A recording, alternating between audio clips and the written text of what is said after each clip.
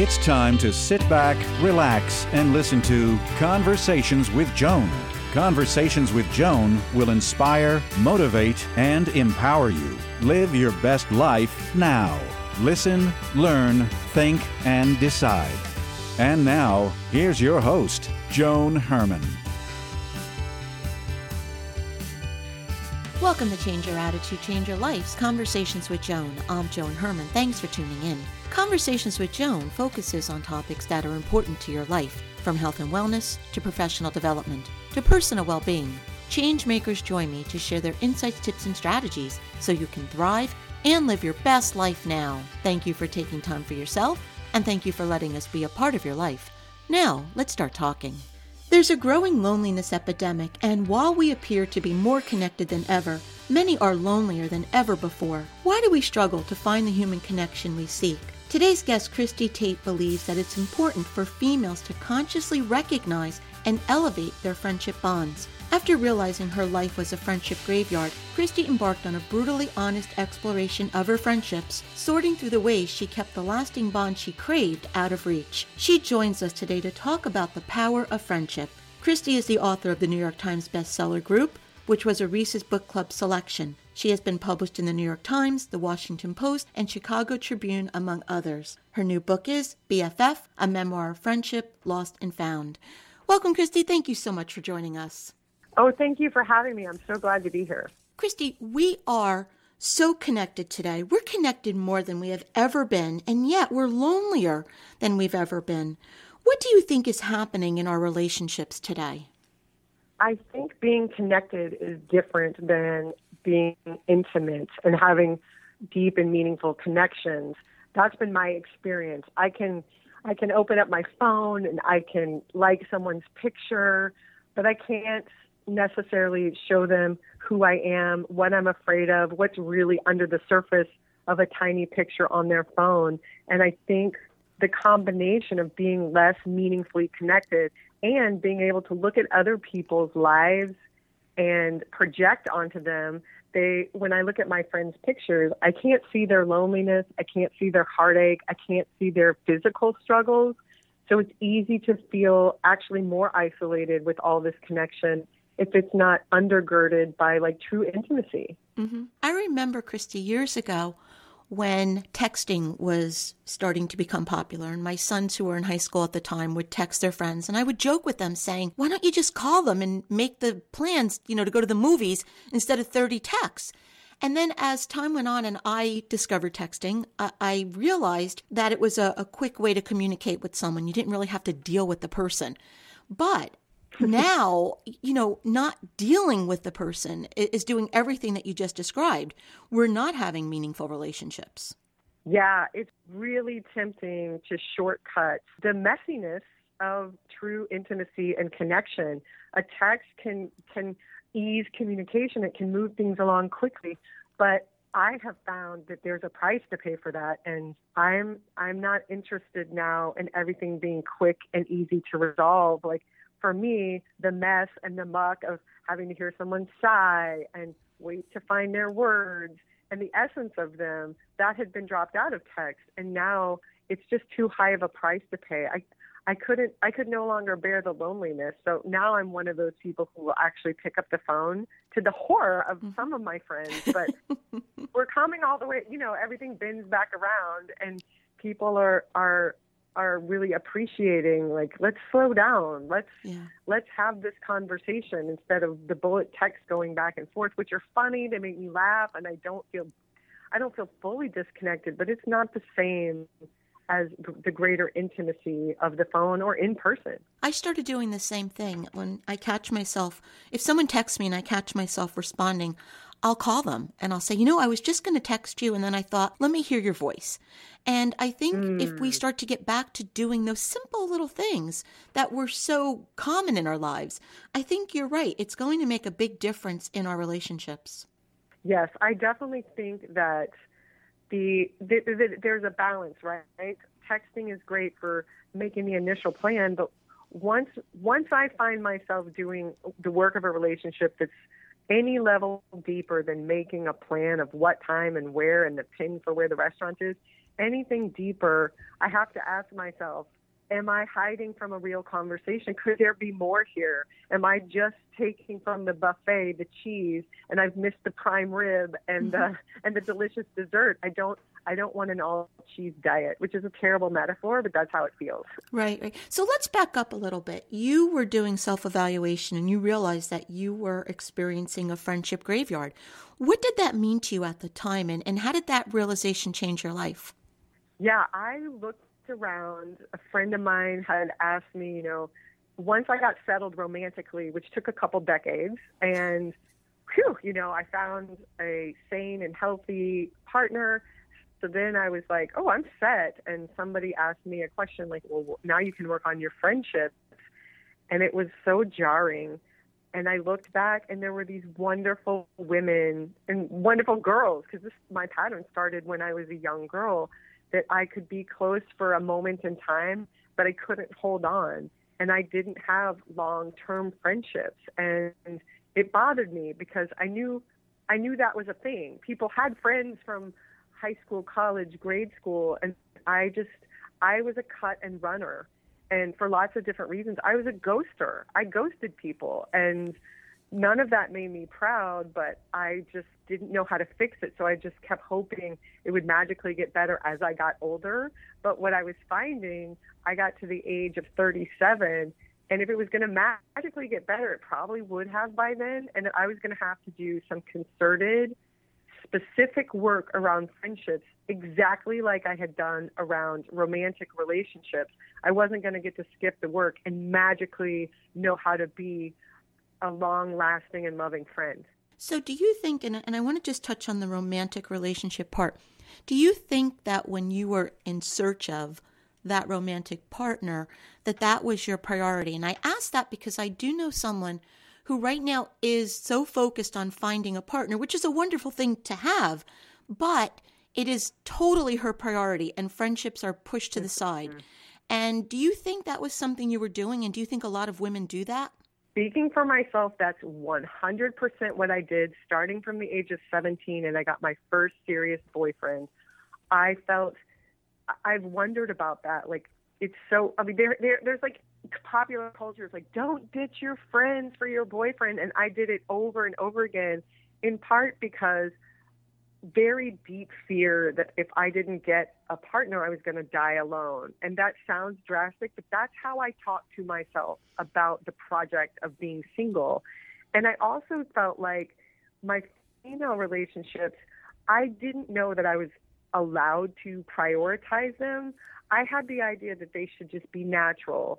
And if they didn't, what I was supposed to work for was that romantic relationship. It's terrible to say. I was a feminist. I went to law school. I really, I thought of myself as someone who was very progressive, but my feelings and thoughts on this were so deeply rooted that there was no getting around my deep conviction that I could do friendship once I had locked down a romantic relationship that was going to be my person, and then I could turn to friendship. And I had no idea it was going to take me 35 years to get myself romantically sorted out. Mm-hmm. And it absolutely was a priority, which was a real mistake on so many levels, not the least of which, and I remember my therapist told me this, and I did not believe him. He said, if you work on your female friendships, you'll be learning about intimacy, and it will help you when you get into a romantic relationship. And I was like, no. You focus on getting me a boyfriend. Don't talk to me about friendship. I wouldn't even hear it. I wanted all my resources to go to this romantic project. And it kind of breaks my heart. I missed decades of friendship because I was so busy thinking I had to really only focus on the romance. It's a real regret I have. And, I'm listening to you, and it's so similar to what I did, Christy, because I got married after college, and then I devoted all of my attention to my husband and my family. And that was all. And I let the friendships go to the side for 21 years until I lost sense of who I was as a woman and as a person. And then I ended up getting divorced. And to be honest, I was blessed to have had some friends that were there through all of those years, even though we weren't as close as we once were, because they were my lifeline. They saved me after my divorce. And so I agree with you, no matter what the reason that we push our friends to the side, I think it's really important that we recognize their role in our lives and how, like you said, what they bring to us all of those years, those things that we've both missed. Absolutely. I remember the morning, I had been working so hard in therapy and in recovery and in my life to have a healthy romantic relationship because I wanted a partner and I wanted a family. And the day after my wedding, I was pregnant. I loved my husband. I was happy the wedding was over. And I looked at him and I was like, oh my God, I felt this deep fear. Like, I don't want our lives to just be the two of us and the babies that we're blessed with. I was so clear from within 24 hours of being married, and he was taking a nap because we were exhausted after a wedding. And I just called all my friends, I'm still here. I'm not going anywhere. I'm just married. Please don't leave. I was so worried about a loneliness creeping in because I knew my pattern was drop the friends for the man. I wanted to make it explicit, like a manifesto, and let my friends know. And they were all like, we got you. We're not going to let you disappear. And they didn't, which was great because I still had a lot of work to do, but I was very clear that if it was just going to be me and my husband, I was not going to be able to stay in the marriage. I would have been I'm a lot. I'm too much for one person. So I really and I need more. I love him, and he is one of my people, but my friends are also my people. And I'm so happy I learned that lesson. It was late in life, but I'm glad it wasn't too late. Mm-hmm. Are you going through a process now of kind of evaluating the friends that you do have and seeing which ones are the ones that are best for your mental health, that are, I don't want to say the keepers, but are the ones that are your people? Because I have surrounded myself with people that are my people, girls that are my girls that we go through life with. And then I've tried to hold on to some relationships purely because I think they're comfortable and they're safe, but they're not necessarily the best ones for me. Have you done some of that analysis to see who are the ones that you want to continue the rest of your life with? Yes, I have. I'm very happy to hear you say that because as much space as I want to make for friendship, there are only so many hours in a day. There's only so much energy I can put forth toward any relationships in any category. And what has surprised me about this process is for many years, I think I looked at friends I go to group therapy, I make friends there, I'm in recovery and 12-step. And I think I have always thought, well, that's the place where I'm going to find my real friends. And for many years, that was true. What I have discovered in this latest period of discernment is just because someone isn't in the kind of therapy I go to or isn't in recovery in the way that I am, doesn't mean they can't be close to me. And I've really had this great awakening and great sense of pleasure in letting people who I've met through my kids' school or through the writing world or through my neighbors. I think I've kept people at a distance because I was like, oh God, I do all these things for my mental health and you wouldn't understand. And that was the only place I knew how to connect. And now I'm finding, I don't know, I just feel more expansive in this way. And it's become interesting because, like you said, some of the relationships I held on to because we were in the same mental health groups, those have turned out not to be the healthiest. I just assumed they were because we were in this common enterprise of recovery, and that is not necessarily the case. And it's been a real paradigm shift for me that's brought more people into my life and different people, and other people who have been in the center have kind of receded because we can't just rest on these pat ideas about what we do and how we move through the world.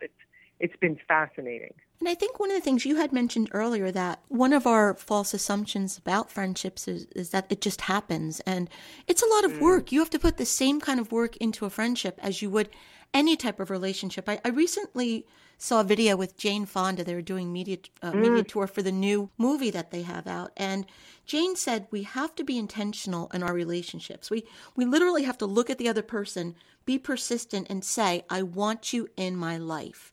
And then you have to work at it. That is true. And I think exactly what tripped me up for many years is I would be in my apartment in Chicago scrolling through social media, and I would see women from my high school, and they were all together in Mexico. And it just felt like magic. Like, how'd they do that? How'd they all get there? And I didn't realize when people talk about the work of friendship, I was like confused. Like, what's the work? And maybe there's a better word for it, but what it is the labor of calling, being in touch, remembering birthdays, making time, going to coffee, going to lunch, having a set schedule if it's possible to pull that off. And if you don't live in the same town, making efforts to go visit. Like, that is the work of friendship, which in many cases is super fun, but it's also easy to shunt aside when we're also building careers and we have kids in middle school. And there's that's one of the first things that I think many people put to the side because it feels like extra luxury. And my kids probably should take precedent over my friends in many, many instances because I'm their mother. Mm-hmm. But the idea that there's work involved was very confusing for me many years. And now that I have put friendship in a more central place in my life, I understand. It's like, oh, it's when the phone rings and I'm sort of like, I'm watching a show or I'm reading a book or I'm on the Peloton, pick up the phone because that's a bid for connection, as Brene Brown would say. And I don't want to miss those anymore. I'm not available to let them pass me by. So as we get older, Christy, as we're aging, how can we go about finding new friends and building those types of relationships? Wow, this one I think about all the time. And I don't know if there's a great way to do this without leaving the house, which I understand the virtue of virtual life, but I have just found for me personally that being out in the world, like making friends through, my kids' school. But the truth is, my kids are going to leave the house, and I'm not going to be able to ride their coattails by becoming friends with their friends' parents. And I think being involved in the things that I love, having said that I like things in real life, I'm part of a lot of online writing communities. I have 3 different writing groups because I really love groups and I love writing. And those women are really, really close to me, and we have committed time, and we try to let new people into the group. And so I think there's no getting around that. It's difficult to make friends, and I think joining things. I'm a group person, obviously. I wrote a book about group, but so I like to join things and then find my people there, be it a writing group, a therapy group, a community group. I recently started volunteering with an organization in Chicago, and I love the people there, and that keeps me coming back. I love the mission, but I also love the people there, and I had to step out of my comfort zone. It's hard to make friends if I just sit in my office doing what I do all day. Mm-hmm. But if I step out 1 hour a month, it's possible. There's people right out there, and right. I always think to myself, there's a really great phrase, push off from here. I always think of that, like, is there someone right under my nose that I could connect with? And there almost always is if I'm willing to start. And that's the thing. We have to put ourselves out there and make those connections. As Jane was saying, you have to be intentional and say to someone, I want you in my life, and really show that person that you do. Yeah, and even like my husband had a friend over, and someone I had never met, that they live out of town, and he brought his wife, and I was like, here's an opportunity. I opened the door. I was like, oh, here's an opportunity. This I would have missed, back in the years when I was, even more self-absorbed than I am now. And I was like, oh, here's a chance. Here's a connection. And they live a couple towns over, but why couldn't we get together? It's sort of like a shift in mindset. It's like when I meet someone new, and it doesn't have to be a woman, although I seem to be rather fixated on female friendship, but, oh, here's a potential friend. And when I look at the world that way, it turns out people seem a lot more friendly. Mm-hmm. And probably because I'm putting out a more welcoming vibe.